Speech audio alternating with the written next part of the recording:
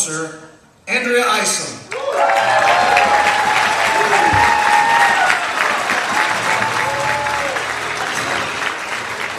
Isom is a 15-year veteran, currently assigned to homicide, instructor at Basic Academy, co-founder of Tab 7, has a twin brother.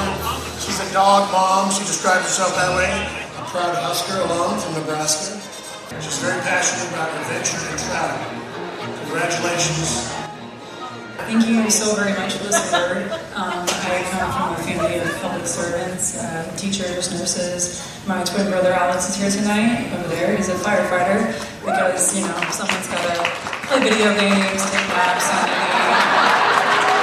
occasionally I guess go into a clean building or something like that. So I think public service has kind of always just been my future, and I always wanted to be a homicide detective, and I've had some of the best detectives working with me to teach me everything.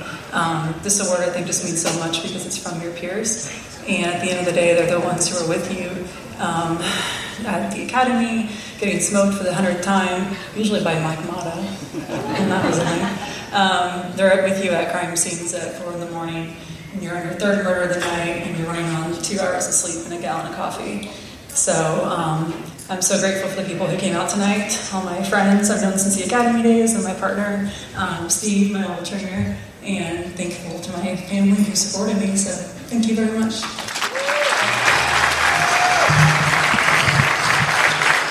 Detective Andrea Isom. If we don't have a lot of witnesses, sometimes you have, like a body dump and you don't even know where to start.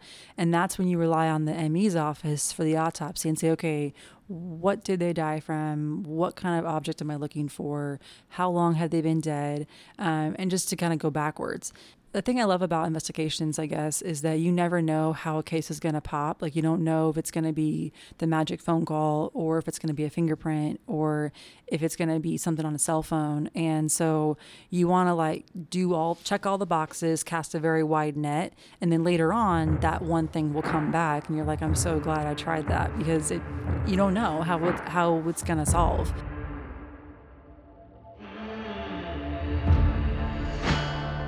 If you have two witnesses in the same car or in the same area, they're influencing each other's statements.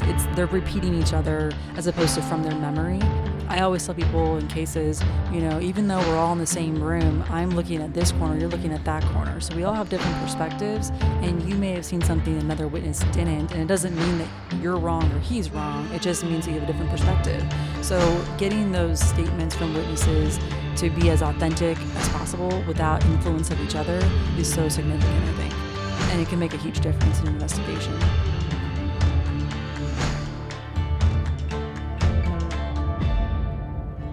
This guy, this terrible human being, he killed his 2 kids, his wife, and himself. And when we got there to the hotel, he had killed them, I think the night before, and then killed himself right before we all got out there. And he tucked himself in bed with them. So he moved his wife into the side, and then he put his arm around everybody, and he put their hands so that they were all holding hands. And then he shot himself. You're listening to the ATO Bridging the Divide podcast, brought to you by the Assist the Officer Foundation. Since 1999, the ATO has given assistance to the first responder community, and now we want to give them a platform to hear their incredible stories. We also want to hear the stories of the many people that support us. Our community is small, but it is strong. We have differences. We don't always agree, and we all make mistakes. But together we can grow, we can heal. And we can learn from those mistakes. And together we can bridge the divide.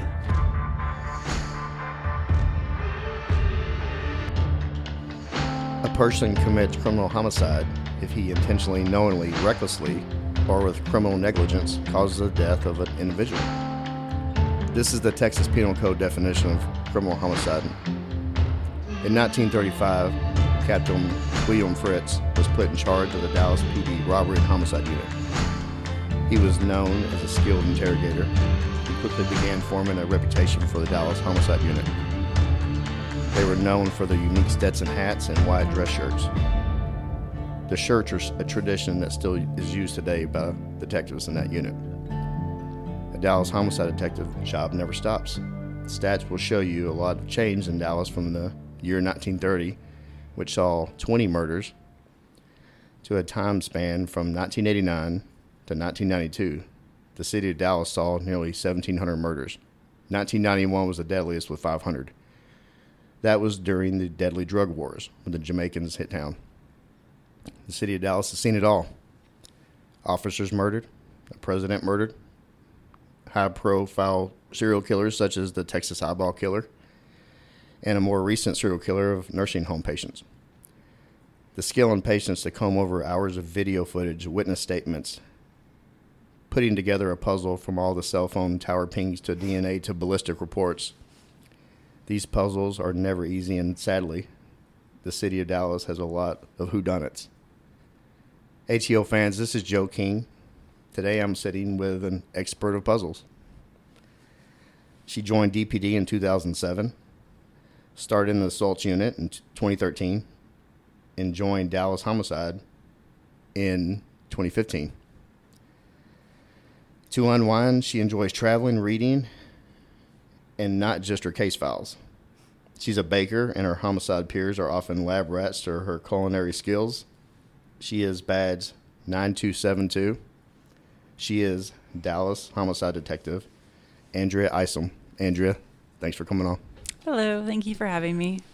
ATO fans, you're hearing from her. This is her peers talking. One of the best, if not the best, Dallas Homicide Detectives in that unit. They just want my cookies, I think. Or they just didn't want to do this podcast. Or that too. I think, I think I got nominated by John because he didn't want to do it himself. No, John wanted to do it, and he actually has a question. John does? He wanted me to ask you. Okay. Why do they call you Miss Ting? Man, that is just John. I hate him. He is the only person that calls me that. And he says it's because I get any ting I want, okay. Which is such BS. God, you John. You can say bullshit. It's bullshit. Yeah. John Valdez, that's bullshit. He was my old partner. I'm well aware he's full of bullshit. Oh, yeah. He said in our last episode, actually, with the great Bob Stern with the ticket. All right. I did a straw poll of your peers of who would be a good detective to come on to represent the homicide unit, because a lot of our listeners have reached out. They want to hear from Dallas PD's homicide, which, we're a violent ass city, just like any major city. And your peers, several of them, including John, he said you would be the best to come on here. That's really nice to hear. I always like to say your reputation isn't what you think of yourself. Everybody's got their own opinion of themselves, whether it's, they don't want to come out and admit they're really good at something, or some people are just insecure about certain things. Your peers and what other people think of you, that's your reputation. And I have to say this, working up in legal, seeing all these cases and working with all you detectives, your reputation is incredible. And it's really, it's really hard to get some of your peers to say something nice about you. It is. You should hear what they say, up there just on the floor. So, but thank you. That's very nice. Yeah, you just go with the Miss Ting. Maybe I'll redo the intro with. I'm just kidding. I'm not gonna do that. I mean, my nickname in the academy was Baywatch, and that was from Mike Mata. I'm not shocked by that. Yeah, I don't think Avery Moore was CT there, and I don't think he ever knew my real name. Like when I saw him, Baywatch. He always, how's it going, Baywatch? And that was. They said you had that Pamela Anderson on your desk over there. Yeah, I think Jason Gingerat did that when I was on Assaults or somebody. So there's a lot of nicknames from Smash and stuff like that. Yeah, after this post, we may have a lot more Photoshop with your face and we'll Pamela see. Anderson. Who knows? Yeah. It's always something. Are you ready to get into this? Yeah. All right. Let's do it. Starting off with some easy ones. Where'd you grow up? I am from Kansas City, Missouri, so Midwesterner, born and raised, and moved down here after college. So, what was family life like for you there? My parents, they're high school sweethearts, and they're still together, 39 years of marriage. My family is really close. We always car rides for Christmas, and, we'll travel 10, 12 hours, things like that. So family's always been really important. I have a twin brother and a younger sister. So they're both still in Missouri. I'm kind of the lone wolf that went out of state. My mom hates that, but yeah. What does your twin do? My twin brother is a firefighter, so he gets paid to be asleep. And Wow, the workout. Oh my gosh, he's always. I caught up on Game of Thrones. I'm like, man, but he's he loves it. Like he's the only son in our family, and when he found firefighting, it really is that camaraderie and that brotherhood. He has friends that are like his brothers. I mean, he's friends of 35 years kind of a thing. So when he got into firefighting, like it really was so good for him because he's not like a desk kind of a guy. And so being out doing stuff like that, and he's up for captain right now in his department in Columbia, Missouri. What is his name? Alex Isom. Shout out Alex. What department is he? Columbia Fire Department. All right. Shout out Columbia. We'll be sending your PIO this yeah, definitely. this podcast. All right. Growing up, what profession did you want to go in? I didn't really know. So when it was time to go to college, I was like, okay, like, what am I going to do? And I hate math and science. So I was kind of like, what doesn't require that? I had a teacher in high school who was a former FBI agent. And I thought that was always kind of badass because she was this kind of little Southern older woman and she was an FBI agent. And so I was like, if she can do this, So I saw criminal justice and I was like, I love like Law and Order and that kind of stuff. I've always loved puzzles.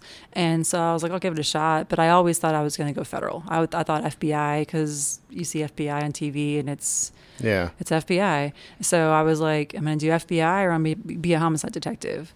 And so you knew early on this is what you wanted to be in a homicide unit. Oh, yeah. I mean, I think that like it was...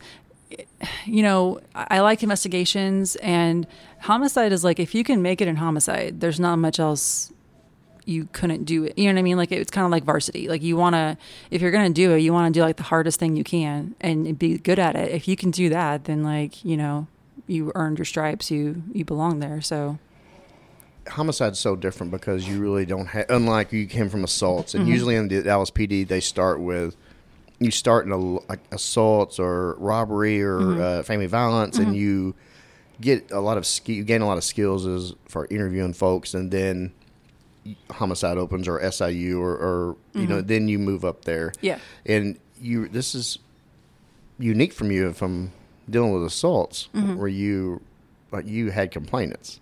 Yeah, I mean, so like I applied for a lot of different places, like property crimes. I didn't get it, and you're like, am I ever going to be a detective? And then I got assaults, and I had a great trainer. Tommy Carroll was my trainer in assaults, and I love Tommy. I love Tommy. Showed me so much stuff about how to go from street cop to detective, and but yeah, people can tell you what happened, and sometimes they're kind of full of it, and sometimes they're not.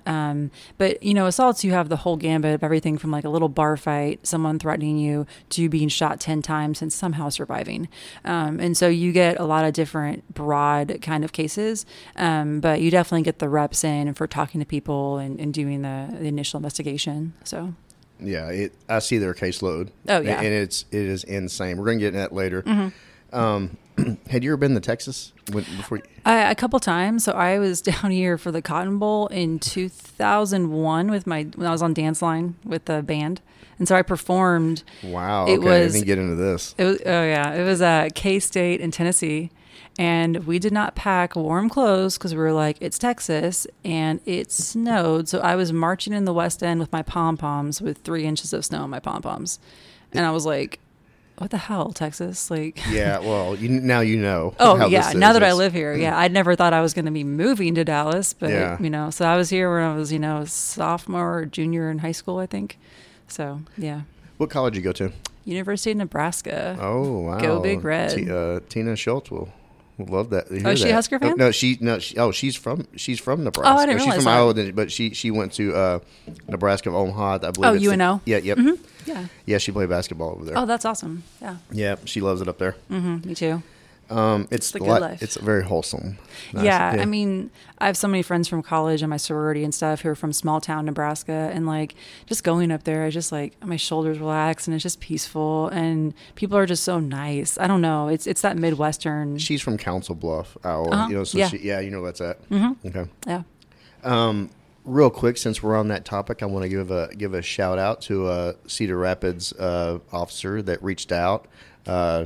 Thank you for listening, and definitely thank you for reaching out. It means a lot to me and the other ATL staff that saw your feedback.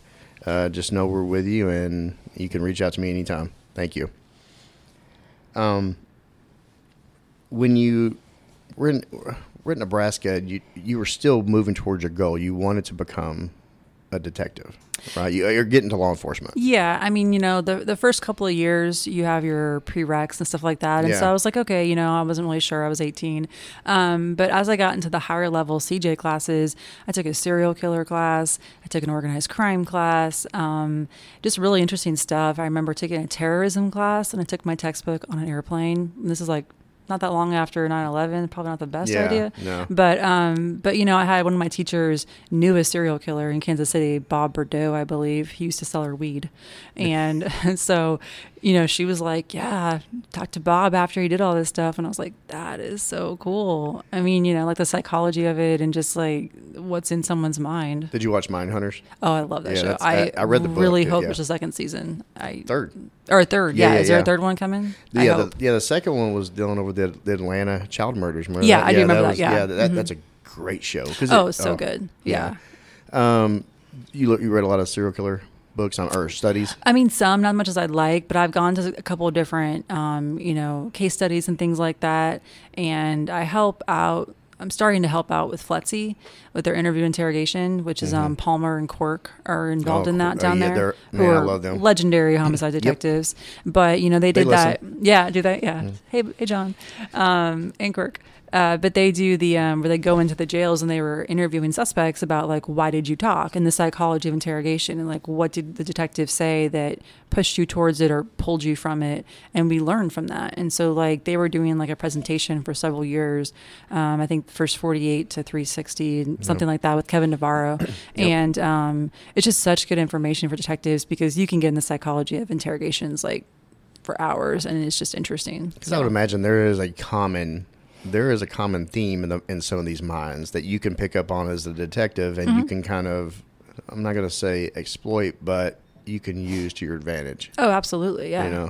It is fascinating. I honestly, when I was getting out of high school or in high school, I was always fascinated by like the Zodiac Killer and Ted Bundy and all the, Ed Gein, all those folks. It's very fascinating in those minds. And just imagine all the ones that nobody knows about. Oh my gosh. Ted Bundy went across the country. Yeah.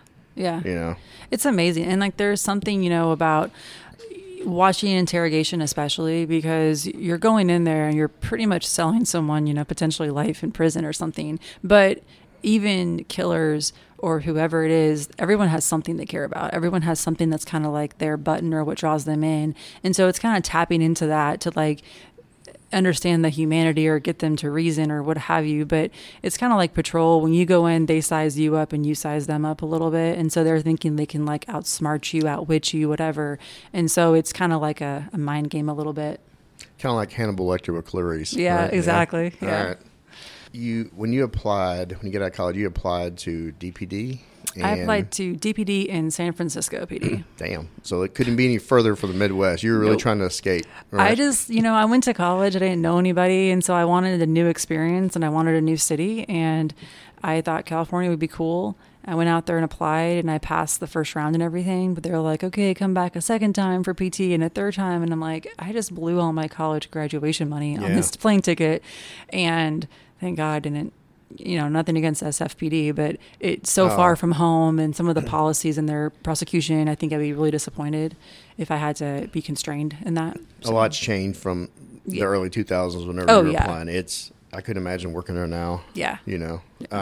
So you applied for Dallas. They're hiring. And we've talked about it before on this. They usually knock everything out in one day almost. It was a 3-day weekend. 3-day week, okay. But it's like 8 hours from Kansas City, so I drove down. And back then, I was part of the 1,000 officer push. Yeah. So they had the big hiring bonus and everything like that. So it seemed like a good fit. Of course. Yeah. And it's a big city. You're going to learn. You probably knew you were going to learn a lot. Yeah. I wanted a big city because I knew I wanted to have opportunities to go to homicide or different units. And like small agencies sometimes, unless someone dies or retires, you're not getting in there. And so. Or you know somebody. Yeah. We have that here to some degree, but it's still, there's so many opportunities in this city. I've seen more movement in a change in these, in all of Capers units. They basically, they have turnover all the time and they have more positions opening up because caseload's getting heavier, and now Yeah. the requirements that we have to give evidence over, that's quadrupled pretty much. Oh, gosh, yeah. And it happened just, a matter of years, short years. And yeah, it takes a lot to investigate and file it properly and to gather the evidence and put it in your retention system and then put it in theirs. There's a lot. Yeah. Yeah. But did you hear anything about Dallas PD's homicide reputation? Did you do any dive into that history? I mean, I kind of looked into it a little bit. I didn't do a ton, to be honest. I mean, I knew obviously about JFK and all of that. But beyond that, I have an uncle that lives in Hearst. And so I had been here like once or twice before I moved here. But, I liked the size of the department, and I knew that this is a place where you can get reps in terms of whatever you want to do. There's not a shortage of that kind of crime, Anything. Unfortunately. Everything. But yeah, everything. And that's what I didn't know, if I was going to do homicide directly, or I didn't know. I knew this is a good place to learn, and this is a place to really test your skills in what you can do. So, and also if you decided to go to the federal side, yeah, it is a good farm system, really. Yeah, and that was initially my plan, was to be a cop for a couple years, get some experience, go federal. And then the more I stayed here, the more I was just like, but I like getting in the foot chase and putting the handcuffs off. I like, interviewing the guy. I want to see the case all the way through. And so that's kind of what, to me, we get to have more hands-on than federal agents do. And, especially when it comes to murder, because there's not really federal murder that's used anyway very often. So, well, speaking of foot chases and putting handcuffs on, you started off in South Central. I trained at Northeast, actually. Okay, Northeast, and you went to South Central. Yep, Okay. I did just my training in Little T at Northeast. Okay. And then I was like 5th from the end in the bid list, and so it was pretty much South Central or Southeast, and somebody else in my class wanted Southeast.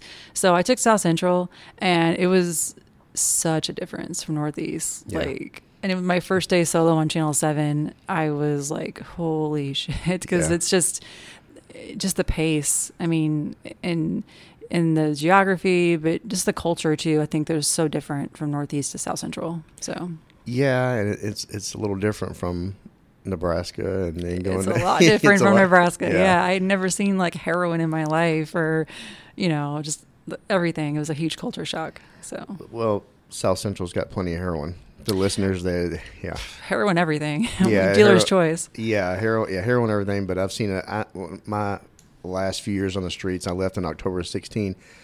I got more heroin in those last few years than all the other years combined at Southeast. I mean, and my last year was done at South Central. But South Central. It's the whole Southern.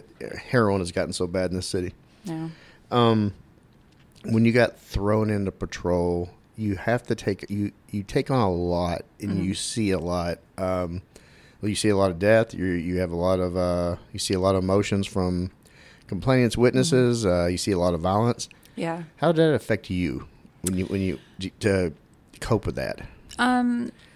Yeah, I mean, it definitely, like I said, Channel 7, I think I went on 4 different triple murders while I was down there in 4 years, just on my shift when I happened to be working, kind of a thing.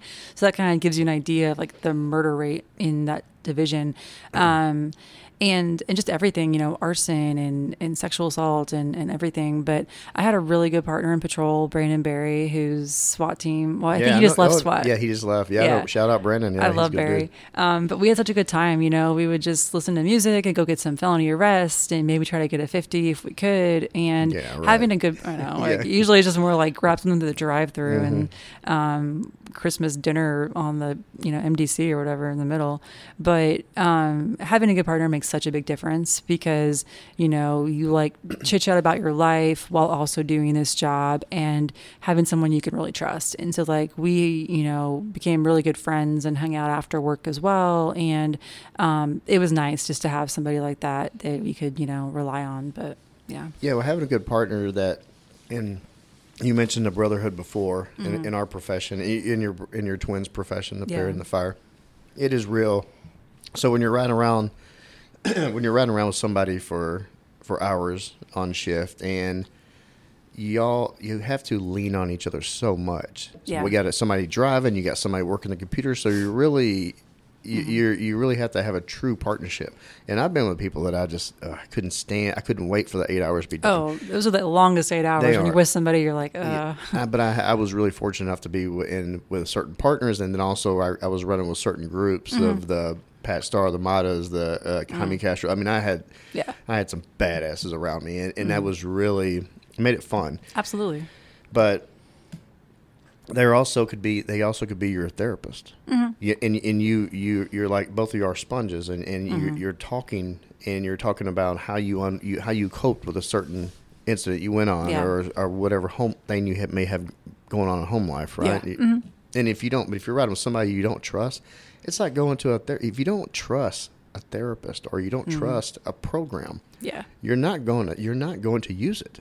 Oh yeah, and like being in a squad car, I mean, you're 6 feet contained with this other person. Like you are in it's a little different than like working at an office. It's a constant road trip for 8 it's a hours, constant 40 road hours trip, a week at least. and you're not getting out of that car for at least 8 hours. And sometimes when you have an overtime call and you're there all night, but yeah, I mean, in those days, especially when I was in patrol, hanging out with my friends from the academy too, we still, would go have drinks together, have dinner, go see a movie. At that time, everybody was still kind of like unmarried and no kiddos yet. So it was a little bit easier to kind of hang out more.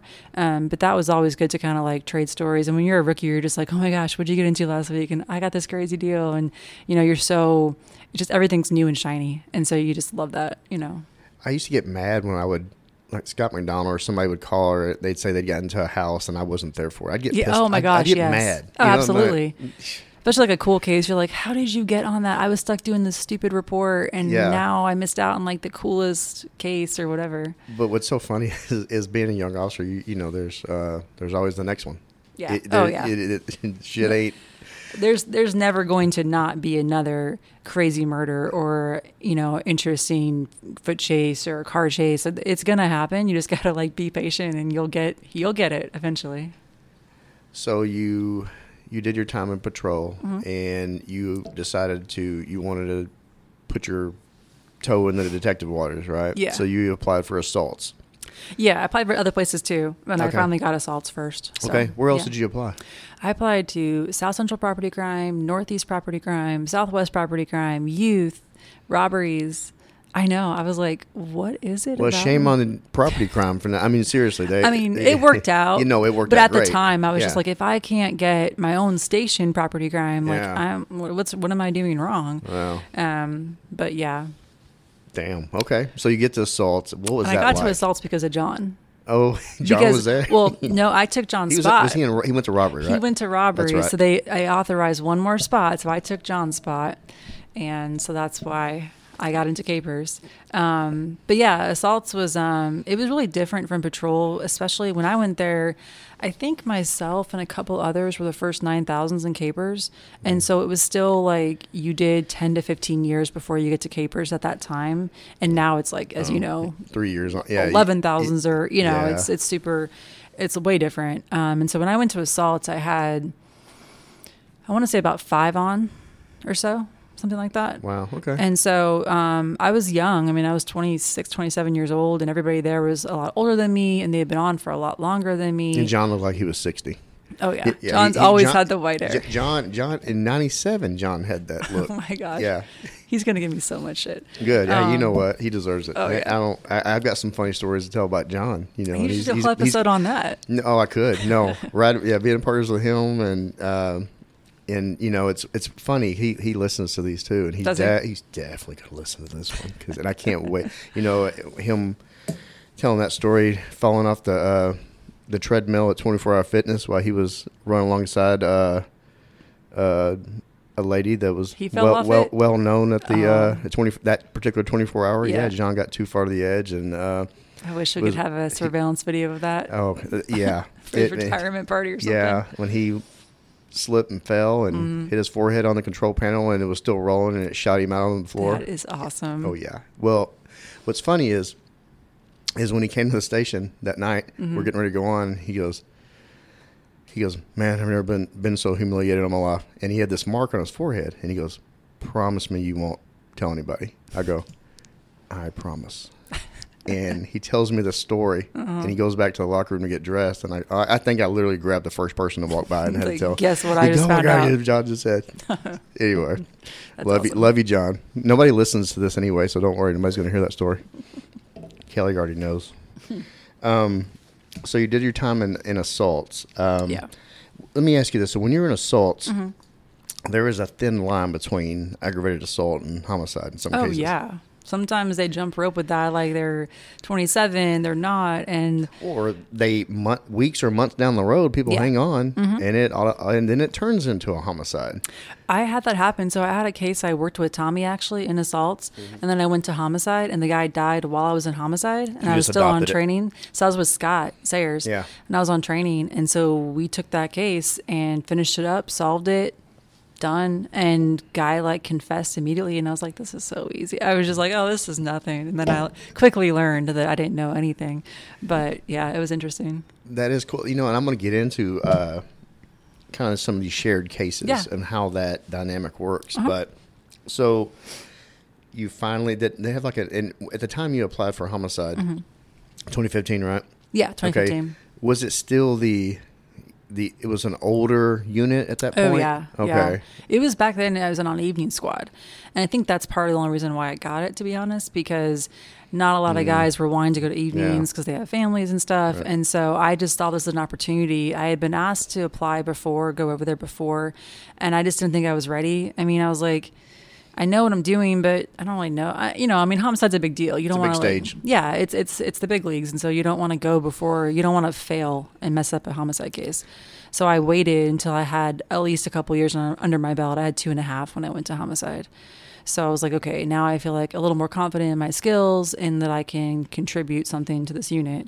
So, but yeah, when I went over, it was evenings, and everyone there, you had like Rick Duggan, and you had Steve David, Eddie Ibarra was over in SIU, and you had Ahern and Timmy Stewart. So you had so much seniority. All these people had been there for 10 years in homicide alone. So was John over there yet? No, John didn't. Really? No, John came after me because he went to cold case unit. Yeah, and then when cold case dissolved, he came over to homicide. That's right. So he went from robbery to cold case. Yeah. Yeah, that cold case unit. And actually, honestly, he solved the first cold case. Yeah, did he? Yeah, it was in Alabama. Yeah, it was. And then they got the guy in Alabama. Mm-hmm. Yeah, he solved the first cold case, and when they started that up, and then they kind of dissolved it because of. It was a strain for the rest, right? I mean, the caseload was getting heavier. It got dissolved in 2019, and I'm not sure if you remember Murderous May. We had 42 murders in May, and there were 13 homicide detectives, so we each got 3. Damn. Which is just insane. Like it's so not responsible to give a detective 3 murders in a month. It's just not, possible. So, what was the process of going from a unit like assaults that you basically were drinking from a fire hose, right? Yeah. Caseload wise, to go into a unit that you didn't have a victim that you can actually get their side of the story. Right. What was that like, learning a lighter caseload but more in depth, different types of investigation? It was so. I had a lot of misconceptions. I think in assaults, I was like, man, homicide, like they almost always solve their cases. They don't have as many. They don't know what it's like to have 40 a month like us, And of course, everything's different when you get over there. So in assaults, you're kind of just like working the cases that people are cooperating, working the cases that you have leads on, that kind of thing. In a homicide, like you don't. You're working every case. Every murder is important, and every murder you want to solve. And I think it's interesting for homicide because you really have to get creative sometimes in like creative investigations. Yes, there's obviously the traditional knock on doors, talk to people, old school cop work, but then you also have all this technology that's coming into play. Social media. Oh my gosh. And it's changed even from when I started homicide. Facebook was just starting to give us records, and now Snapchat, cell phone towers, phone dumps, geofencing, like there's just so much that goes into a case file. It can be like a terabyte of digital evidence. You've seen it. Yeah, legal. I've seen it's it, insane. So how long did you work in that job before you truly felt comfortable? I mean, like when you first got there, was there a time where you were thinking, God, I kind of feel overwhelmed? Or did you going from, because you're on a bigger stage, yeah, right? Oh yeah, and the tradition of Dallas homicide, which is rich. And you, like you said, it is a different type of investigation. Was there a time where were you ever overwhelmed? I mean, it definitely, as the years went on, the caseload picked up every year. So Yeah. it definitely kept. But your experience gained too. So you Yeah. got more comfortable and you had your own niche. Okay. And I had a good run. My first year, I solved every case, and so I was kind of like, but I don't know that they were necessarily the hardest cases of all time. But I would say like at least a couple of years until I got into like having a couple of trials and stuff like that, because that's also a huge test. It's one thing to solve it; it's another thing to win it. Yeah. And so I We're think getting into that. Yeah, and so like doing that, I think. But my first couple of months in homicide, some really interesting cases. Zoe Hastings murder happened. Kendra Hatcher murder, which is the dentist case, has been on a couple of different publications. Did you work on those? Not really. I wasn't allowed to because of some administrative stuff. But that case happened around the same time as Zoe Hastings. We had the Texas A&M football player who killed the guy the same day as Zoe. Yes, he was the wide receiver that months earlier had gone missing. No, years earlier, like 2 years earlier, gone missing from A&M, and they ended up finding him over in Southeast, actually. Yeah, and he had killed that guy over in Northeast by White Rock. Yeah. Right by where Zoe was. He had a machete, right? Yeah, hacked him up with a machete. Yep. And then we had a case of a guy found buried in concrete who had been dead for several months, and the guy stole his identity. And it's just, I was like, huge eyes, like, this is so cool, because it's like which books you read. Oh yeah, before you got into law the enforcement. truth is so much crazier than any kind of book or TV show, and in getting to be in on that and like see the whole thing unfold, it's like, if you like true crime or you like that kind of stuff, it's like imagining getting to be there and like contribute to it and figure it out. Like that's what it's all about. So yeah. So can you? There's probably a lot of listeners that are across the country and even out of the country that they listen to this. And can you kind of just briefly describe the Zoe Hastings murder? Yeah. So Zoe Hastings was a young girl. I believe she's about 19 years old. And she was found dead in a creek bed in the northeast part of Dallas by White Rock area. It turns out that the day before, she had been on her way to church, and she was returning a Redbox DVD at a Walgreens, and a guy grabbed her there, kidnapped her, and she was stabbed to death and sexually assaulted, and they ended up solving the case through DNA on the weapon, and the guy is serving life right now. So, good. Yeah. Well, he earned that. Yeah. Why do they say the first 48 hours is most important in solving a crime? I think it's just kind of the momentum of the case. One of the big things I always look at is victimology, which is when you go to the victim's family and find out, okay, who are they beefing with? Who's the problem? Is there a girlfriend? Is there a gang? Is there drug money? Whatever it is. And that's a good starting point. But also you have fresh witnesses. They just saw what happened, or you had the surveillance video you want to get before it's gone. You can still, track the suspect potentially if you have a lead of where they went or something like that. So you want to do as much as you can before everything kind of disintegrates, before people, I don't want to cooperate with the investigation, before, people get rid of stuff, and while people are still, remember everything. So the first 48 hours, I'm not sure if that just the slogan was just for TV or what, but it definitely is like you work it really hard, especially in the beginning. While you're all there, do everything you can. Because that's when the leads are somewhat fresh, right? And that's even that even may change the way a witness can react after they have days or weeks to sit and stew on it. They may decide their story may change, because the mind is very wacky, that you can literally visualize things that didn't happen and add on to it. But in the first 48 hours, your mind doesn't have the chance to sit and stew on it. Yeah, I mean, whether it's changing from things like that or changing intentionally where, someone got to you, which or happens. You don't want to deal with that suspect or whoever, which we do see that a lot. People are intimidated, and people, I'll give it to them, like, I don't have to live in that neighborhood where they know the suspect. And so it's easy as cops to be like, man, no one wants to cooperate. Yeah. But then sometimes I'm like, but I kind of do understand. Like, how do you live there and do that, and people know that you did that, and your safety and your family? So I do see both sides of the coin, but I still hope people do the right thing, Yeah, I get it too, because they don't want to. they don't want to end up like the person. They don't want to Yeah. have you show up to their relative's house working there is because they did the right thing, and Yeah. that sadly happens. You And know, like and it's intimidation. I Yeah, mean, and like when they've seen a murder victim in that shop that they always go to every day, and now Yeah. it's like that's just a constant reminder of like this is where I live and this is what I have to deal with. So no, I get it. Can you remember your first homicide case assigned to you? my first case assigned, I was still in training. I was with Mark Ahern, and it was over at a high-rise, like the projects over on Channel 4 Southwest, I think on Fort Worth Avenue. Yeah. And Calvin Johnson, who's a lieutenant, he was a sergeant at homicide back then, was working an off-duty job. And these guys got into an argument, and shots are fired. Surveillance video, you see his headlights come on because Calvin was in the parking lot. So Oh, Calvin wow. arrested the guy. So it was kind of like not really difficult because Calvin was right there. He on-viewed it, right? Like he didn't wow. see the shooting, but he was like, he heard the gunshots and pulled around. And, you know, we had some witnesses and, you know, some issues with witnesses a little bit, but it went to trial, and I believe he got 27 years in prison. Okay. So, yeah. Okay. Was it like a mutual combat? They had been arguing in front of people, and I think the suspect went upstairs and got a gun and claimed the guy lunged at him or something like that. And so, you know, You shot only him get multiple his side. times. The complainant can't. Exactly. Yeah. And then, you know, the witnesses, you have to look at, are they truly independent?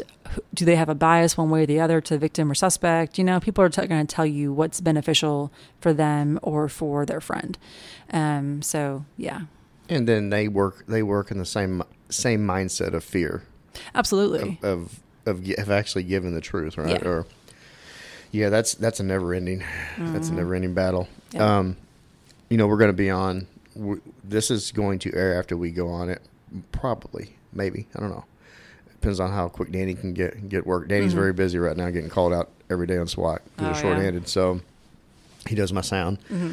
So we're going to a true crime podcast festival. Oh, cool. And it's going to be here in Dallas. It's a 3-day event. Mm-hmm. And yeah, it's, you know, there's a lot of true crime. I mean, people eat that up. Oh yeah, I mean, And- and it's interesting. Like that's there's a reason why there's all these shows on Netflix and all that, because it's intriguing. I mean, it's like the ultimate crime and all of it. So I watched a documentary on a murder, and it basically, this guy, he was smart enough to not have any. He murdered his girlfriend, but he did it. She was living out of state. She moved out of state. Well, he drove out there, and he did not. Actually, he rented a car to go out there. He did not take a cell phone, any electronics to get tracked out there. yeah, He goes out and murders her. He comes back. He turns the car back in.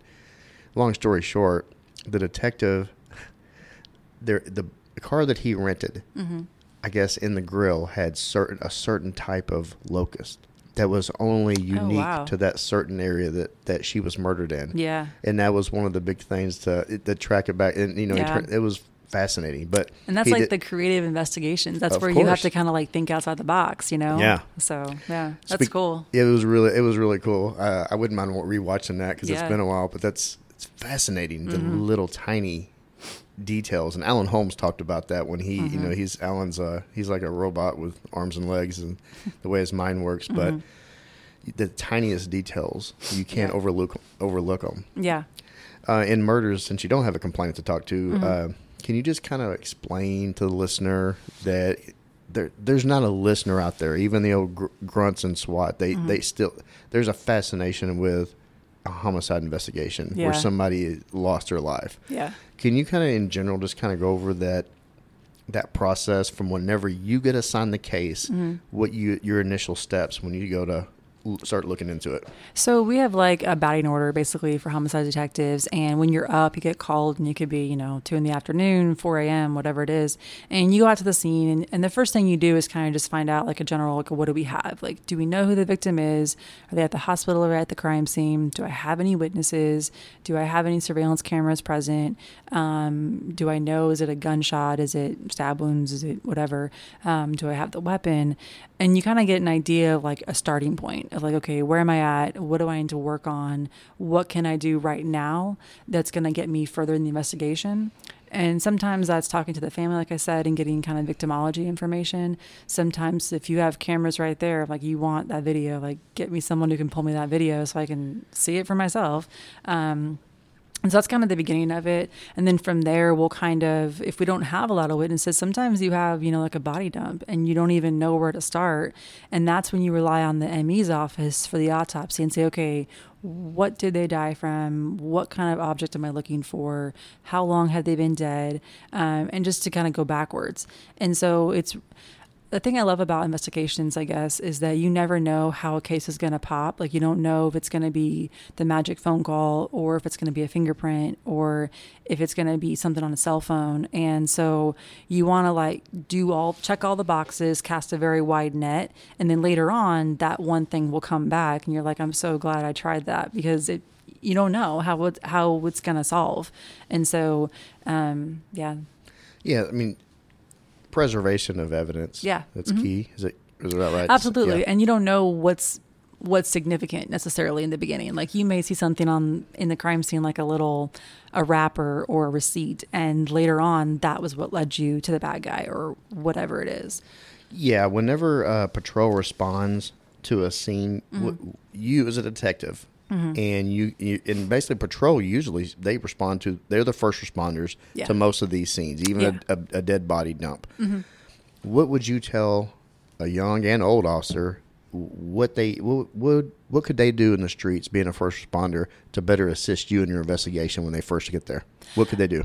I mean, basically, preserving the evidence as much as possible, crime scene protection, that kind of thing. Separating the witnesses is something I think that people don't always understand why it's so important. And the reason is because if you have two witnesses in the same car or in the same area, they're influencing each other's statements. They're repeating each other as opposed to from their memory. And so, I always tell people in cases, even though we're all in the same room, I'm looking at this corner, you're looking at that corner. So we all have different perspectives, and you may have seen something another witness didn't. And it doesn't mean that you're wrong or he's wrong. It just means that you have a different perspective. So getting those statements from witnesses to be as authentic as possible without influence of each other is so significant, I think. And it can make a huge difference in an investigation. Excellent. I want to get into some cases you worked. Yeah. You brought a lot of here. You got a lot of detective notes here. I do, because these cases are 6 years old and a couple of 6 years old. But I was thinking about it, and I've been out on literally hundreds of murders, and so sometimes they kind of run together a little bit. Yeah. And so remembering the details is why I printed off just some PCAs to kind of remind myself of how that whole case went down, kind of a thing. All right, detective. Okay. What are some of these cases you brought with you? So I have some old cases, and I was just kind of going through them. So one case, I call it my brown eyes case, and this happened in May of 2016. And basically, we had a guy who was shot and killed over at the Days Inn Motel on Lancaster, which, if anyone's... Very fancy. Yeah, so nice. I mean, concierge and everything. Yeah. Continental breakfast. Yeah. It's near the truck stops, and so you have a lot of prostitution and stuff like that down there. Really? Oh, yeah, I know, right? But yeah, and I used to work this area when I was in patrol, so I kind of remembered it. But basically, this guy is found shot and killed on his balcony outside of a hotel. At first, we didn't really have much. We got a surveillance video, but I think we didn't get it to the following day. So sometimes that's a problem if it happens at 3 a.m, no manager there to pull it. So you just kind of go from there. We talked to his family. He had gone down there, and he was a truck driver, so he's familiar with the area, but he had a lot of cash that I think he would take down there, and he would get prostitutes and do drugs and that kind of thing. We found a cell phone in the room that didn't appear to belong to the victim, so we got a search warrant for it, dumped it, and we got some phone conversations that were actually audio recorded.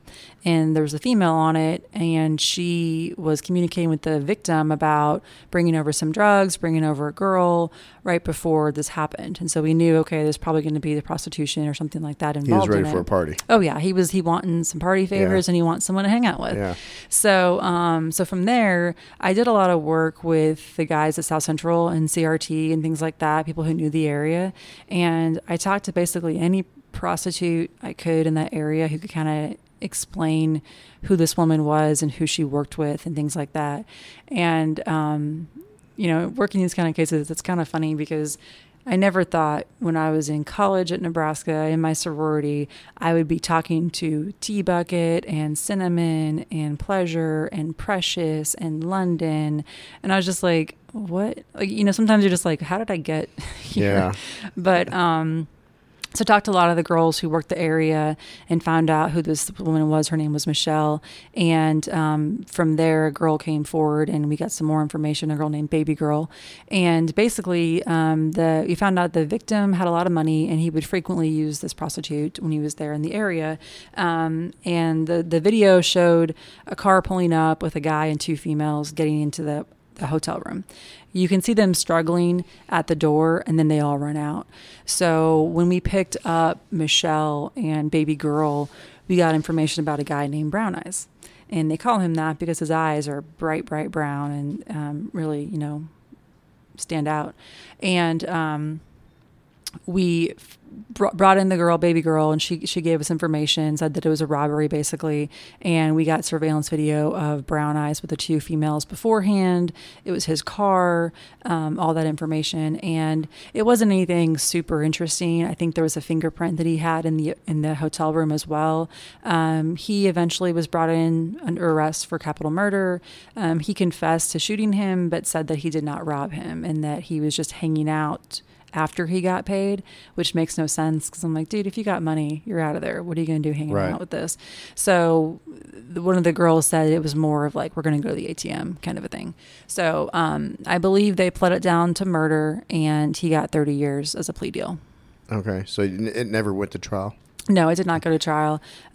He had a lot of violent felonies, but they gave him 30 years. So. Okay.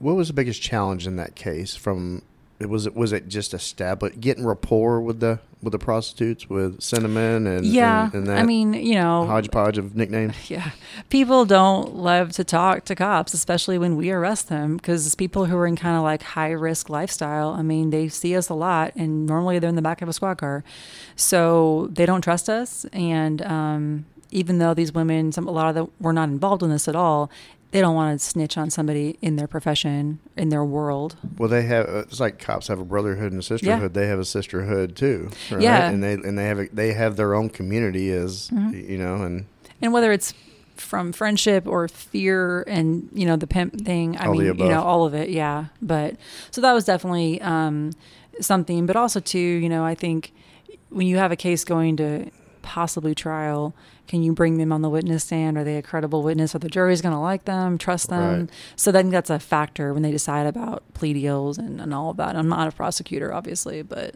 that is what goes into it, I think. Of course. Yeah. What are some of the other ones you got there? So later on, like that same year, this was in July of 2016. So this was kind of interesting.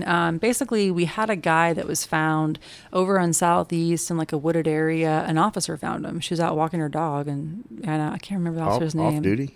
Yeah, she lived over there. Okay. And so this guy is found probably a good... That's the kind of things you find when you're out walking a dog in Southeast. I know, right? Yeah. Like it was, yeah.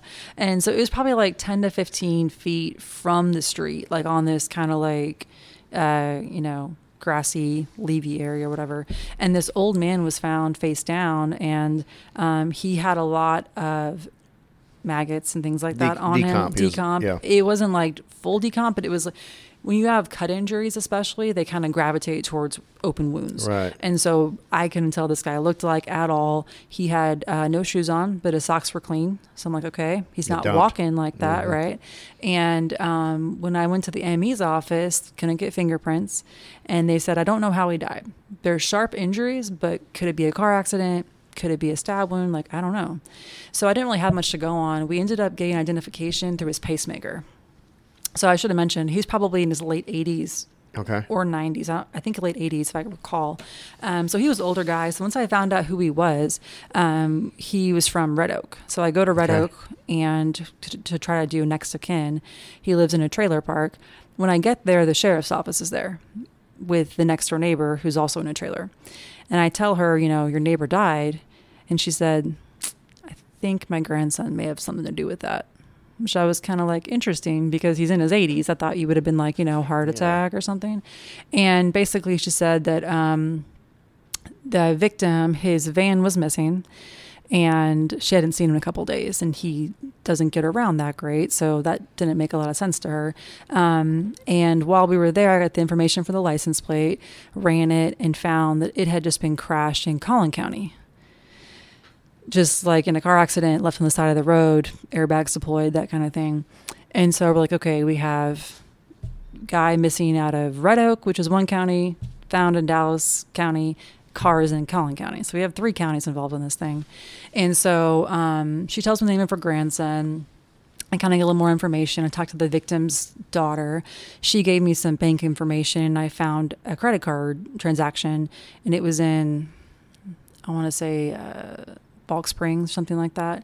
So I go out there, pull video. It's the van. And this van has like rust marks. It's like a green Plymouth or something. Very unique. It stands out. So when I see the video, I see the van pull up. I see the guy go in there, and it's the grandson. He's got the victim's credit card, and he's buying some cigarettes. And so I'm like, okay, I got something here that could be something, but I don't have a cause of death at this point. So it's kind of different from our usual cases where you're like gunshot wounds, whatever. I can't prove he murdered him at this point. Like, I don't know how he died. So I talked to some friends of the suspect, and they basically said that he made an outcry when they were drinking, like, haha, I killed someone, just kidding, that kind of thing. And they were, what was this van about, and how did you get there? And they didn't really understand what this van was about. So we take the van back and get it searched with a search warrant. We Blue Star it. None of people know what that is, but it's a reagent that reacts to blood. Okay. So you look at the van inside, and you don't really see anything like crime-wise, and then you hit it on the Blue Star and it lights up, and that was my first light up like a Christmas tree. We've heard that on. It look like astrology. Yeah, it does. Look at that. And I don't think I ever had a Blue Star case yet. It was like my first year in homicide, a year and a half, and so I was really excited that it actually worked, because I'm like, oh, this actually is what it is. So we get blood in the back, and now DNA takes forever. So I wasn't going to find out whose that was for a while, but we swabbed the airbag as well and all that. And the friend of the suspect had told me that he crashed the car and said he was high and made a comment about stealing something from this guy. But again, I didn't have a cause of death. So the grandmother brings him down to talk to me. And this was a non-custodial. Even though it was non-custodial, I went ahead and I read him the rights, because I already knew this guy probably killed him. Yeah. So I went ahead and read him the Miranda warning. At first, he was just deny. And then he got really serious, and he said, okay, can I hug my grandma and my brother before I go? I was like, yeah, I'm not trading you promises for information, but I'm a reasonable person. He was very decent with me. I said, okay, yeah. That's part of gaining rapport too, right? Absolutely, yeah. And this kid was I say kid, 19 or 20. He was young, and he had a drug history. So we're talking, and he starts crying. He was like, I needed drugs. I was high, and I just needed another fix. And so I went into the trailer, and I told him, give me everything. I need money. And he said, I killed him because he wouldn't give me the money. And which means he talked himself into capital murder. Even though he stole the van and used the credit card, you could argue that's not his intention. He did that after the fact. But because he said, I killed him because he refused, that's capital murder. So, which is a higher charge to the listener. Yes, yeah. Capital murder is the highest charge yep. in Texas. And so it's life without parole or death penalty. And so, later on, do the testing, the victim's blood is in the backseat of the car, and the suspect's DNA is on the airbag. He was driving the car and everything. So everything kind of added up, and he said he dumped the body with someone else, didn't recall who the guy was. I really couldn't figure it out ever, because he didn't have a cell phone. So I never really found out who this mysterious Jack guy was that helped him dump the body. But that case, they pled it out. He got 50 years. They pled it to regular murder, but 50 years is a pretty respectable number. Yeah. But I think the interesting thing with those two cases is they're both the same year. The suspect in the older man murder had no violent history. He had drugs and some petty theft. I don't think he was a documented gang member. Whereas the Brown Eyes case, to my recollection, I think he had some ag robs. He had been with DPD cases all the time, and stuff like that. Violent guy, and the rumor was that he had more bodies on him that nobody wants to talk about. So you look at, he got 30, younger kid gets 50, and it's because the younger kid told me it was a capital. I mean, he gave me the elements of the crime for capital murder. Well, every case, any case you file, it is a case by case, circumstance by circumstance. Yeah. You know, that's how it's looked at. Yeah. There is a standard. There is a standard set when it comes to punishment, right? Yeah. But it literally still boils down to the jury, the judge, and the way it's presented, and the way it's argued against, right? Yeah. Did you ever see that movie 12 Angry Men? Oh, I haven't, no. Oh, my I know God. of it. Yeah, I've just never seen it. You actually need to watch the original because Yeah. for an old black and white movie, that movie still holds up. You got 12 jurors deliberating in a room, and they're all big name actors, and it's 12 Angry Men for a reason, but it's really interesting that how their mind changed because other people show a different perspective of the type of, you really need to see. I think you would like it. It's a fascinating. I rewatched it recently. Oh, and, really? Yeah, it was really cool. Yeah, I'll have to watch it for sure. No, it's fascinating. So it sounds like this. Some of the cases, like you start off IDing about somebody about a pacemaker, okay, Yeah. and then it leads to this. I mean, all these different. It's like you're putting together a puzzle that's scattered on the floor, and it may have some other pieces that don't belong sprinkled in that you have to sift through. Yeah. Right. And like that's one of it. Like it's just there's so many stories. I mean, not my case, but Grubbs had a case of a guy in a freezer. You know, a guy in like 8-9 pieces in a freezer, and identified him through fingerprints. But he also had a shoulder implant, and the guy was trying to cut off that so you couldn't read the serial number because it's identifying. So just like there's so many cases. Like it's crazy how much. You know, you can't make up this kind of drama. But to get to be a part of these cases from the beginning are just really interesting. So, Do you have any other ones you want to talk about? It depends. I mean, like I have a triple I did in 2020. It wasn't anything super complicated. Basically, I had 3 victims in a hotel room over on Northwest Division. Channel 5. Shout out. Channel 5, yeah. It was over on Gardner, the Super 7 Inn. Now, the good thing is, because of all of their high crime area, they have a lot of cameras and a lot of good cameras. Bad thing is the angles aren't that great, and so I couldn't really tell. But basically, you have a guy at the hotel who found 3 bodies in a hotel room, and 2 women and a guy. And at first, we were like thinking, could this be a murder-suicide situation? Like, because you see that sometimes with multiple deaths. Yeah. It's like a family annihilator. And they go in and, Yeah. And so, but we never found a gun, and so we ruled that out. And so we had surveillance video, but I didn't know when this happened. We thought this was on I think this was like around 10 or 11 in the morning. And we later found out it happened the previous night at like in the afternoon, evening. And they just were not decomposing like we thought they were. So we thought it was fresher than it was, if that makes sense. I think the AC was on pretty high and stuff like that. So factors like that would really, yeah.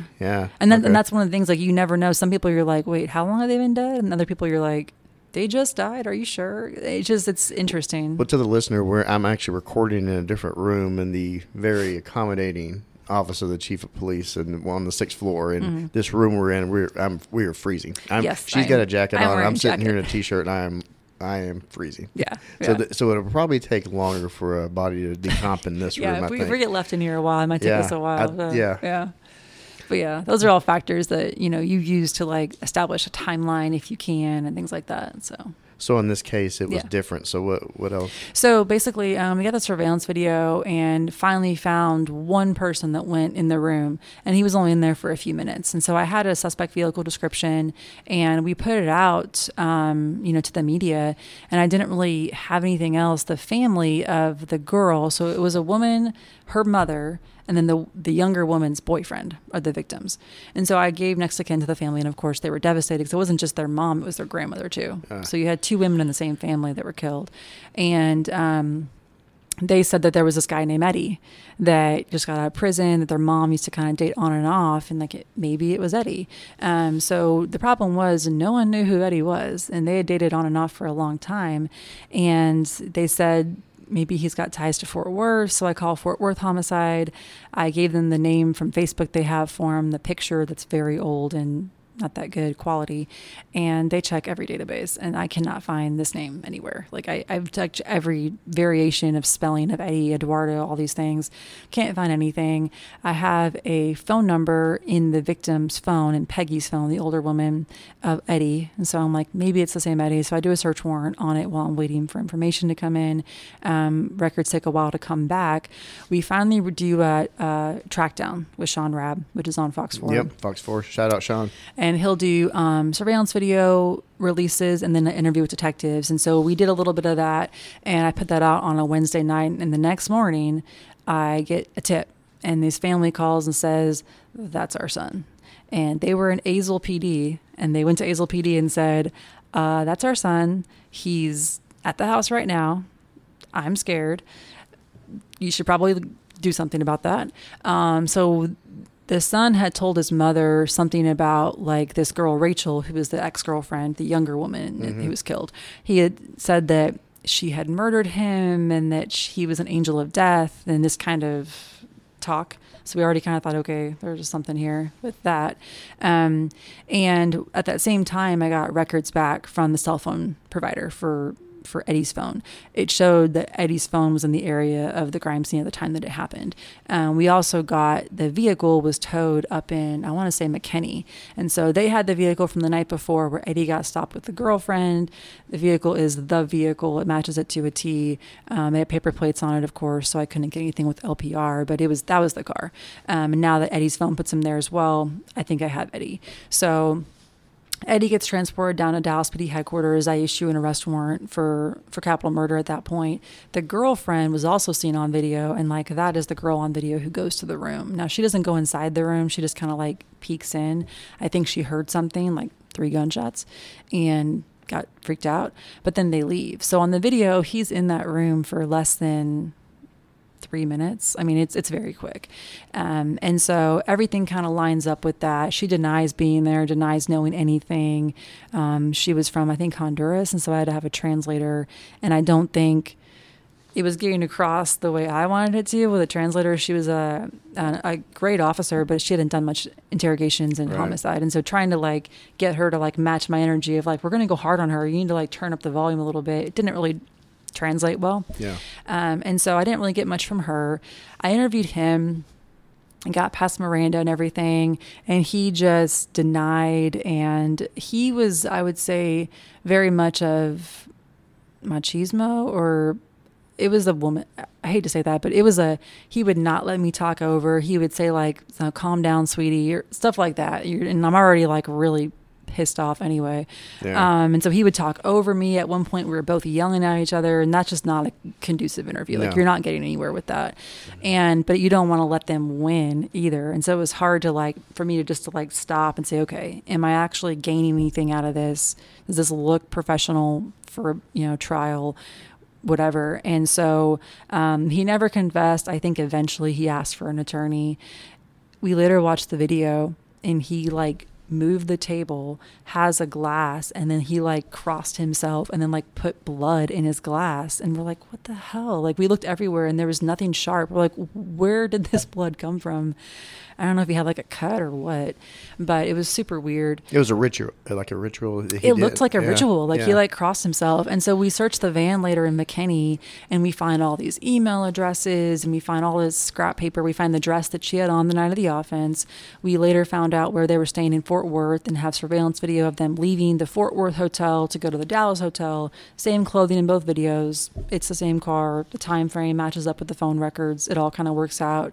I get Gmail records back from his Google accounts, searches about, which of the apostles committed murder, like very much religious and stuff like that. And like, what made you go that route? Just out of curiosity. What made the Gmail accounts? No, the apostle, what made you start delving into that? Well, I mean, he had made comments to like his mom, like, I'm the angel of death. Okay. And he said that Rachel killed me and I came back, and that people who are evil, and so he never came out and said I committed murder to anybody, but he certainly was in that ballpark. And so that's you thinking outside the box to going into it's very like fascinating. in the especially with Google accounts, I mean, detectives know, like when you have Gmail, you can get some internet search history potentially. You can get phone numbers associated with that account. And so like finding out what their search history is, like he searched different kinds of firearms and things like that, different calibers that matched up with the crime scene. So even though I never found a murder weapon, I have this internet search history that shows the kind of gun that was used in the offense. So it's just one more thing to kind of add on to it. You know, one of the things I learned from detectives who taught me was like, you always want multiple connections because you don't know what's going to last from trial 3 or 4 years later. And we never thought COVID was going to be what it did to the, you know, but you want phone records, you want witness statements, you want on surveillance video, you want a confession, you want to get a social media conversation so that way, if the witnesses go away, if the confession is thrown out, whatever it is, you have other connections to build your case on. And so you always say like, you know, you don't just want the sundae, you want the sprinkles, you want everything. And that's how a case is like, when you have a case like that and they want to plead, you're like, okay, I did good because they don't want to try this in trial, you know? So, but later on, that was in 2020, I found out he wrote a letter to the judge about a year later saying he wanted to plead guilty and wrote this whole long thing about why he did it. But like, you guys didn't have a good case on me, but whatever, I'll confess anyway. I'll take a plea. So he just pled to 60 years. Wow. Now, granted, it's a capital because it's multiple persons. Mm-hmm. 3 different people are dead, 60 years. The other option would be life without parole, but you have to look at his age and, you know, is he actually going to get paroled? And he got 20, so basically 20 years per person. Pretty much, yeah. Wow. But again, you know, you look at all the factors and like, I think a lot of people think life is just the ultimate, but if someone's 60 years old and then they get 30 years, I mean, it's kind of like the same thing. Yeah. So, and this guy, I want to say he was like 35, 37, something like that. So more than likely he won't see the light of day. More than likely, no. I mean, unless he's a perfect prisoner and he's eligible at 30, but I don't know that he'll be a perfect prisoner, so. No, he's being the angel of death and all. No, probably not. Yeah. I mean, like the letter a year later was like all this fantastical, like they were demons, and I have it on my desk actually, and I put it on my locker, so it's kind of an interesting. Yeah, bad. You know, like. Fascinating. Yeah, so yeah. I gotta listen to these cases and the methods that you do clearly think outside the box, and your reputation is that from your peers. How the hell did murders get solved without videos and audios and social media back in the day? I mean, think about it. We are in the video age. Mm-hmm. Yeah. And even for officers working out in the streets with body cams, I mean, everything is on video. How the hell were murders solved? I mean, really, it's fascinating. It really is. And that's why like I love talking to detectives who are like the old heads, you know, because you really did have to have you had to be good. I mean, you couldn't rely on a bit. Sometimes like, that's why I say some of these cases even DNA wasn't around. No. And like some of these cases, I always say like, you know, I didn't do much. I got lucky. I mean. No, you didn't get lucky. You worked with what we had at the time, the capabilities and the sciences and technology that we had at the time, which that's a part of it now, but still it's a hell of a lot of work. It is. But I mean, you know, there are some cases where like you'll do all these things and then like on the Zoe Hastings case, when the DNA hit, we had not heard that name. He was not on the radar. Like he wasn't a sex offender in the area. We were just like, who the hell is that guy? I mean, and so sometimes whether you get the video or the fingerprint, it hits it and everything else unlocks from there. And so, but yeah, I got a chance to meet Jim Lavelle. Yeah. And, you know, he was a detective on the JFK, everything, and super nice guy. But, you know, hearing his stories about working murders from the 60s. Quite different. Oh, my gosh. Yeah. And I don't even know, you know, just all the procedures but, you know, now too, there's a trust issue with law enforcement and everything. And so I try to video and audio record everything. Yeah. Just so that we can give the prosecutor as much information as to how I solved it and who I talked to and what we said and that kind of thing as well. Well, we actually had on Sonny Boyd, Elmer Sonny Boyd, and he's the oldest living detective that handled Oswald and Ruby, and the only time he was not with Oswald through that whole ordeal is when during the prisoner transfer, whenever he got shot. With, he came up to Homicide when he was here. We got a picture. Yeah, you were up there. Yeah. Yep. Yeah, he came on and he's 94 and he's still sharp. Yeah. It's just his memory. It's incredible. Yeah. It was an honor to sit with that guy. Mm-hmm. What is there any cases that you worked and Andrea, you're very, I'm not going to say icy, but you were really, no, you were really, it didn't seem like a lot gets to you as far as you seemed to, whether it's from all these experiences to life experiences, you have a bulletproof mind. You seem very mentally just tough.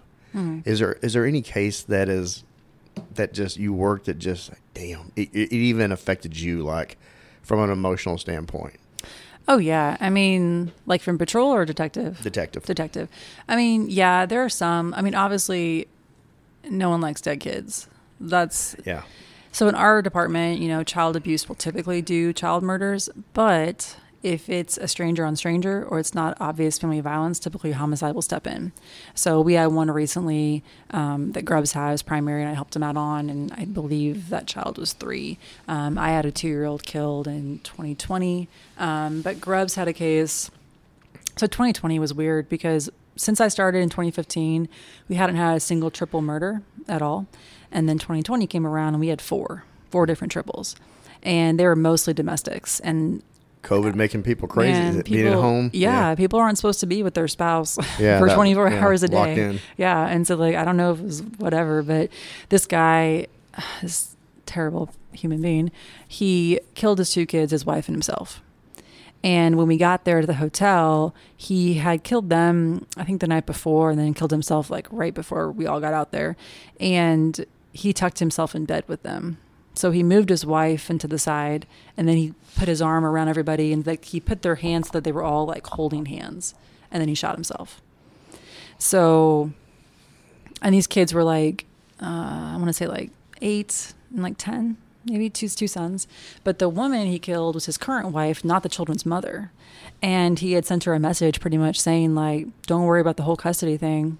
I got it taken care of. And just as like a way to punish her for her life. And so, suicide is part of what we do too, as well as overdoses and stuff like that. And, that's sucks. But to take kids with you, especially, to take anyone with you, but especially to take a child with you. I mean, and, it's, you learn to compartmentalize what you see sometimes, and you just have to deal with it. But that case, I just remember one of the kids, when we moved to him, he had an expression on his face that just has always stayed with me. His eyes were just wide because I think his brother got killed first, and I think that's when he woke up and he realized, holy shit.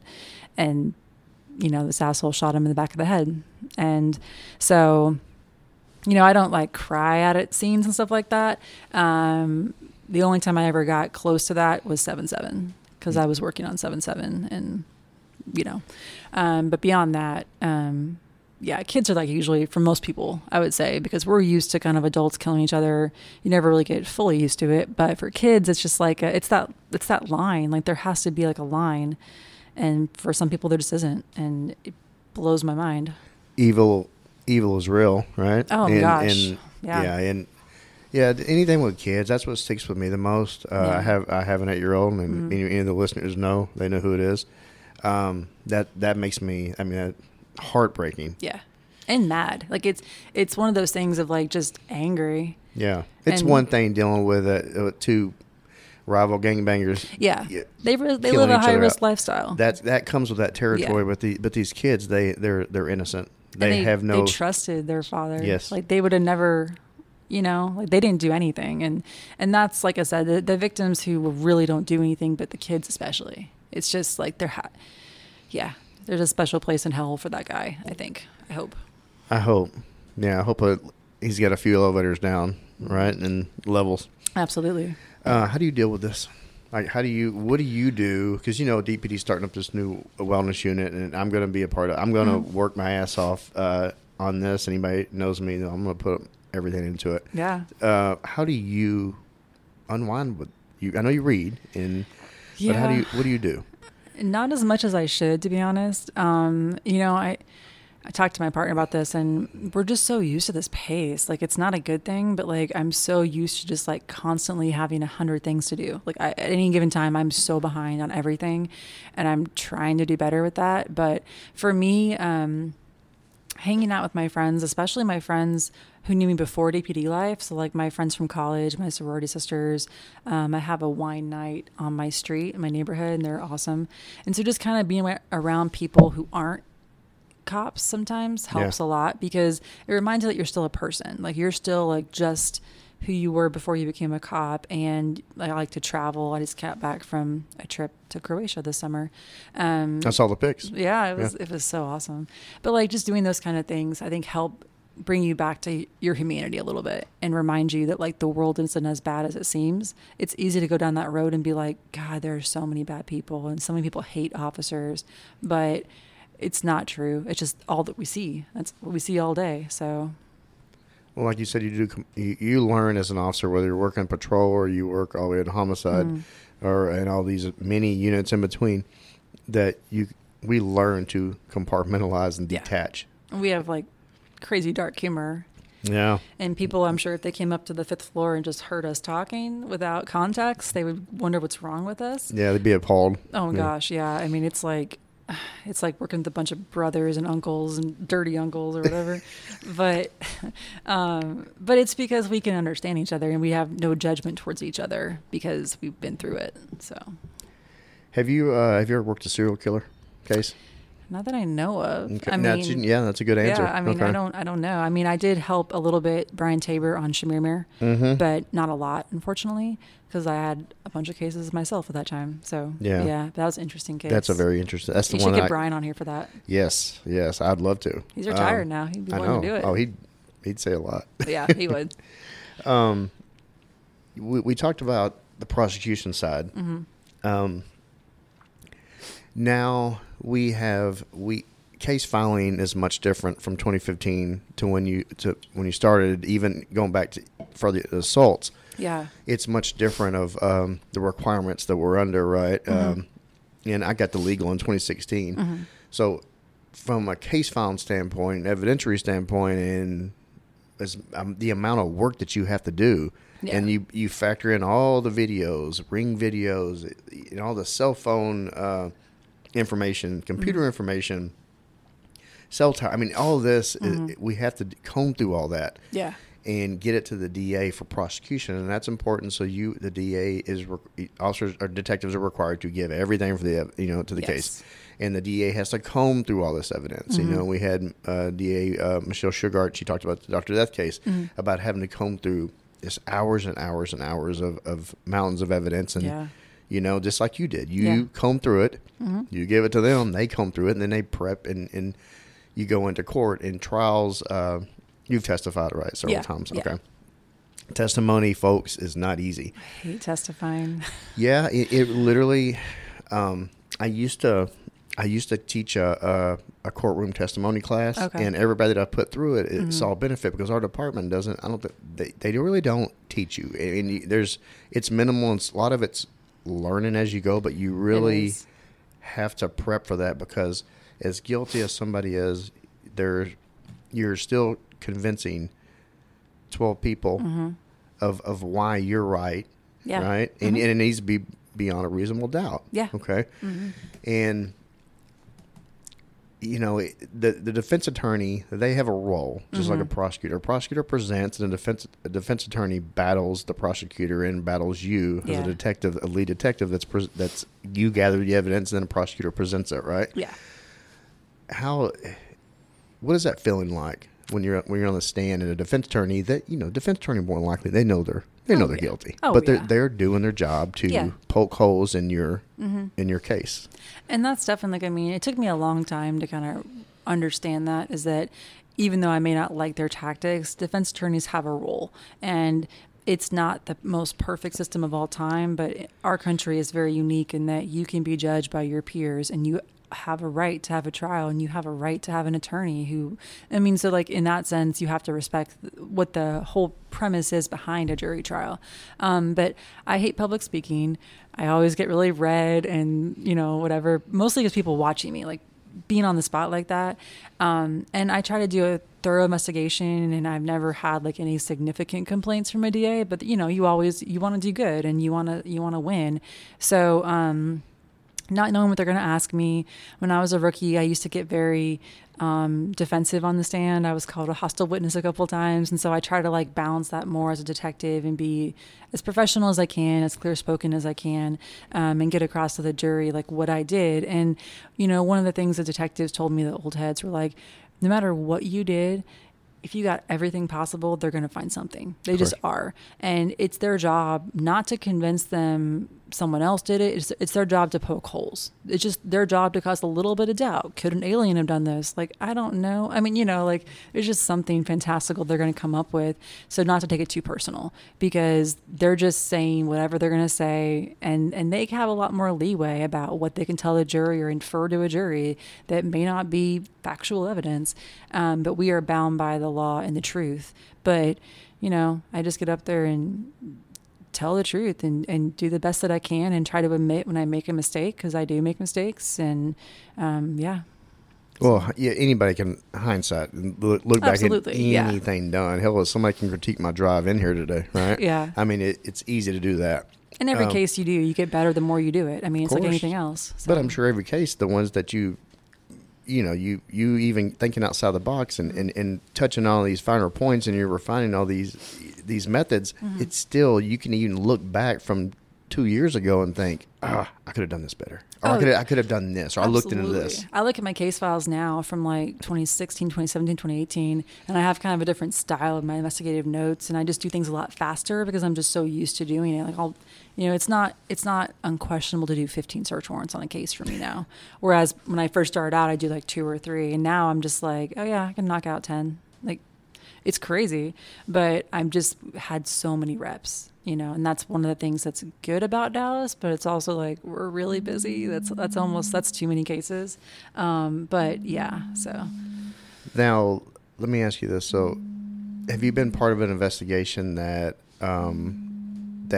did not get justice that you worked on? It's funny because that happened to me Friday. Really? Okay. Like 5 days ago. So, premise of the story, I guess, this guy was shot 16 times in the back on video. Okay. Down in South Central. And the defense attorney said self-defense because the victim threatened him first and suspect followed him and shot him down before he reached his car.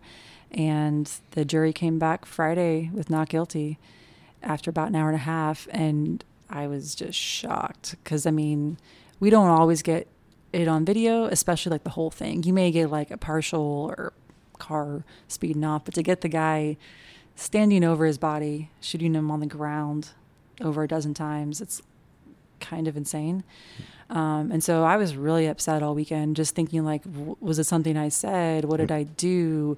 Should I have tried that? And really just myself and the prosecutor and the investigator were all texting all weekend, like, what the hell just happened?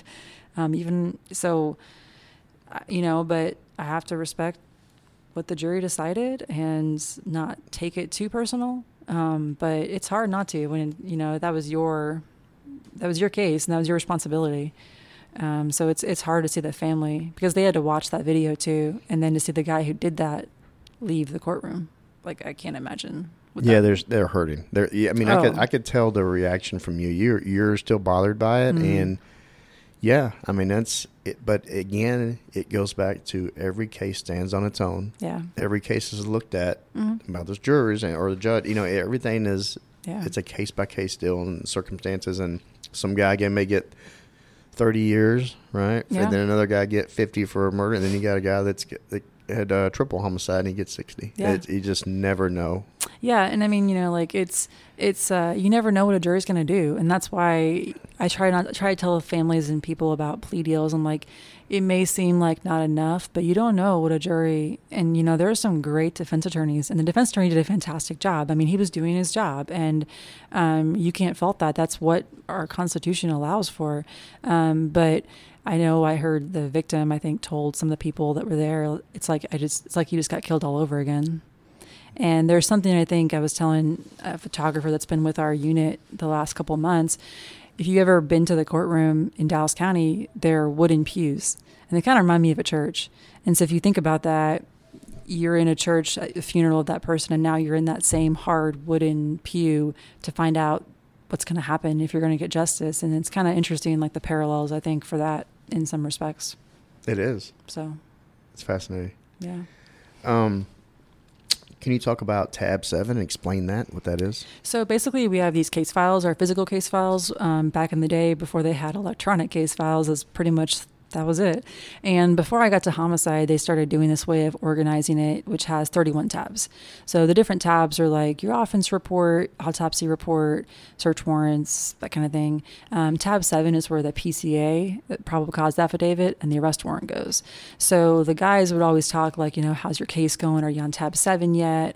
And so it became this like term of like, you always want to get to tab 7. You want to solve the case. And so it became kind of an inside thing with Dallas.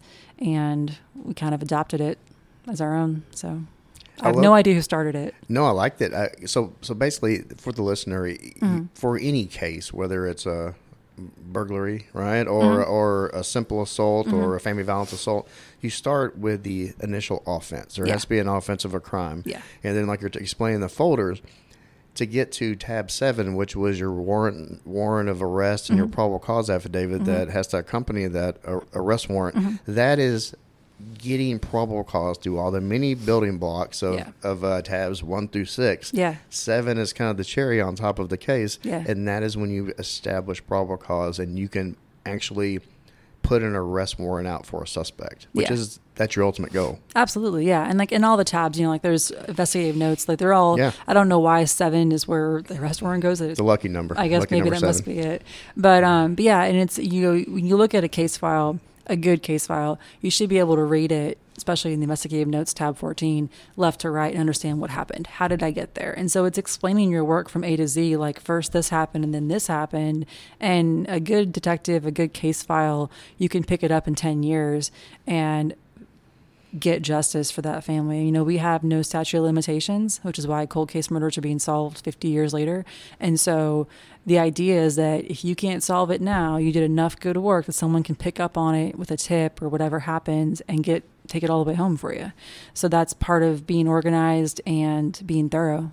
No, they just solved the cold case here last week. I saw from 89 that they got from a DNA off a bottle. Yeah. Mm-hmm. And again, you don't know what's going to be the piece that's going to break it open. Well, you read in the paper all the time of somebody that was killed in the 70s, and they're just now arresting some 80-something-year-old guy that did it and got away with it all these years, lived a whole life. Yeah, yeah. And then he finally has to pay the toll. And then a lot of the cold case ones, they're already dead or they're in prison. Yeah. And, and it's hard because there are some cases I have that are open. And, of course, I want to solve all my cases. But the reality is, especially in Dallas, I get a dozen murders a year. And that is like over double the recommended average by the FBI. And now that cases are so intensive in technology, digital evidence, and everything, it's hard to work 12 murders a year, plus help your squad on other cases, plus go on overdose deaths, plus do suicide investigations. I mean, we're going all the time. And so getting back to your old cases, it can be hard, but I don't want to ever put the file away, just be done with it forever if I can think of something that's new that I can try. Well, another offense may occur unrelated to your offense that may break it all open. Yeah, of course. Yeah. Like I said, you never know who's going to get arrested, who's going to know about that case, or kept that text message, or I still have that knife, or whatever it is. And it just kind of, the dominoes fall from there. So. And sometimes sadly they never fall. And Dallas has a it's littered with a bunch of whodunits. Yeah, we call those Pams. Pams? Yep. What's that? Pure ass mystery. Pure ass. I love it. That's what I'm actually may title this episode that. Pure ass mystery. Pure ass mystery. Yeah. I don't know. Again, those are all the old heads way before my time. But yeah. Hey, it still stands. Absolutely. Can you talk about your nonprofit that you started? Yeah, so a couple of detectives and we started this nonprofit called Tab 7 Corp. A couple of years ago, everyone was like, we need some homicide shirts. And so I just got them made. And at first, we donated money to different organizations like Widows and Children's. And finally, we've been asking for stuff like different programs for software, Nighthawk, Cellhawk, Cellbrite, different things for phone mapping technology and social media analytics, and also training for detectives. And you know how it is with the government agency. It's always kind of like, well, the budget and maybe not, and it's too expensive. And so we decided, well, we're already making this stuff anyway for sale. Let's just use the money towards that. And so we just formed it last year. It's still relatively new. We're selling stuff this week actually at the Crimes Against Children conference. But the idea is to send detectives to different agencies to get more information and maybe get some licenses. And my long-term goal is I would love to have a North Texas Homicide Association or DFW Homicide Association, because you make these connections with people like in Fort Worth, but we don't share information like we should. And I think that's probably relevant to everyone listening who's in law enforcement, is that if I had access to that county jail database or this or that, who knows what we could solve if we just work together. But there's so many moving parts and we're all got so much going on. So the idea is to have an association where we can all have detectives from different agencies involved in it, up to date on the trends and different people going through the Metroplex, and get some of these cases solved and get people where they belong and get some justice for these families. So I love it. Whenever this episode airs, I'm going to be putting out some information for your nonprofit and get y'all a website going. We're slow because we've been working so many cases, but we're definitely trying to get a Facebook page or a website so we can get more information out there and get this thing off the ground a little bit. Get it growing, get traction. Yeah. It's already. I mean, this is a type of offense and type of the importance placed on this type of offense and solving it and really networking like you talked about, because there's law enforcement agencies that if you work together, you could do a lot more. Oh, yeah. And some agencies have a little more time because they don't get murders as much. And so they can do more things while we're taking care of our insane caseload. But yeah, it's just about working together, because at the end of the day, we all want the same thing. And whoever gets the glory, I don't care. I just want to get what's right and get the person put away. So. All right. I have one final question for you. What would you tell an officer that wants to become a detective? That's their dream, to go to homicide. Mm-hmm. What do they need to work on and learn training-wise, what to attain that goal? What's going to help them the most? So I teach at the Basic Academy with General Investigations and the Homicide Practical, and I get that question a lot from rookies, like, how do I want to do what you do? I'm like, okay, cool. I think the biggest thing is don't rush it. I think people are always like, how much longer until I can be in homicide? Can I go to SWAT or out of patrol? But I think it's like any good detective, any good SWAT, any good whatever you do was a good street cop, because that's where you learn everything. That's when you learn how to talk to people, you learn how to problem solve, think outside the box, all that kind of thing. And so use the time you're in patrol to really master your craft and be really good at what you do. Go to as many hot calls as possible. Avoid doing the shortcuts. Don't ride a 5.8 because you don't want to do that 25 or that hard call. Take all the hard calls. That's how you learn. And between yourself and your partner or somebody you trust, you can figure it out. So the more you do that kind of thing, the less intimidating it is.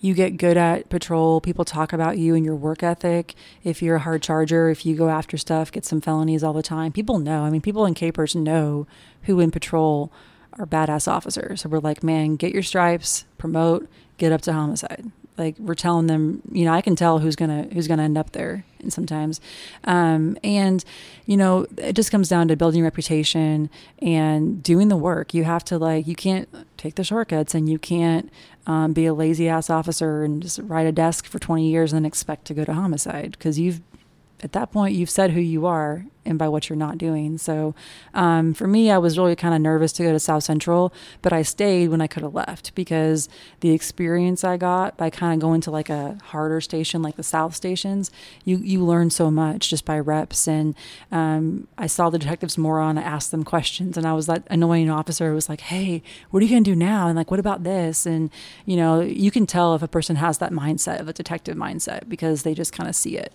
So I would and go to as much training as you possibly can. I did a lot of training myself that I just paid for myself or found on my own. If you wait for the department to cater your career, you're going to wait your whole time. So just make it happen yourself and promote as soon as you can, if you're in an agency that does that for purposes of getting detective. Yeah. That's a great answer. Your reputation matters. Oh, thank you. And your reputation is amazing. And I think the listeners, I think this is going to resonate with them. Mm-hmm. You say you're not you don't like public speakings, but we're just in the very private confines of the DPD headquarters, but thousands of people are going to hear this. And that makes me nervous. No, don't be nervous. You did great. Well, thank you. thank you for your service, and thank you for helping or trying to help clean up this city streets. Thank the you. city of Dallas is lucky to have you in the property crime unit that passed on you. Shame on you. Well, I appreciate you having me. Like I said, I mean, I didn't get a chance to work with you ever in patrol, but I always knew who you were. Everyone talked about Joe King at Southeast and Dope Chaser, and you have that reputation on the department as one of the best cops. I mean, truly, you are. And so I'm glad I get to work with you in this respect and the wellness program, hopefully a little bit, and that kind of thing, because you are, I think, what people don't understand is like your generation and like the cops, like you guys were like the varsity players. I mean, I don't know how to describe it. Like, we looked up to you guys so much and still do. And like, you guys are like, you're just badass. So I appreciate it. Well, that means a lot coming from you. Thank you. Thank you. The great Detective Isom, ATO fans, thank you so much for your service. Thank you.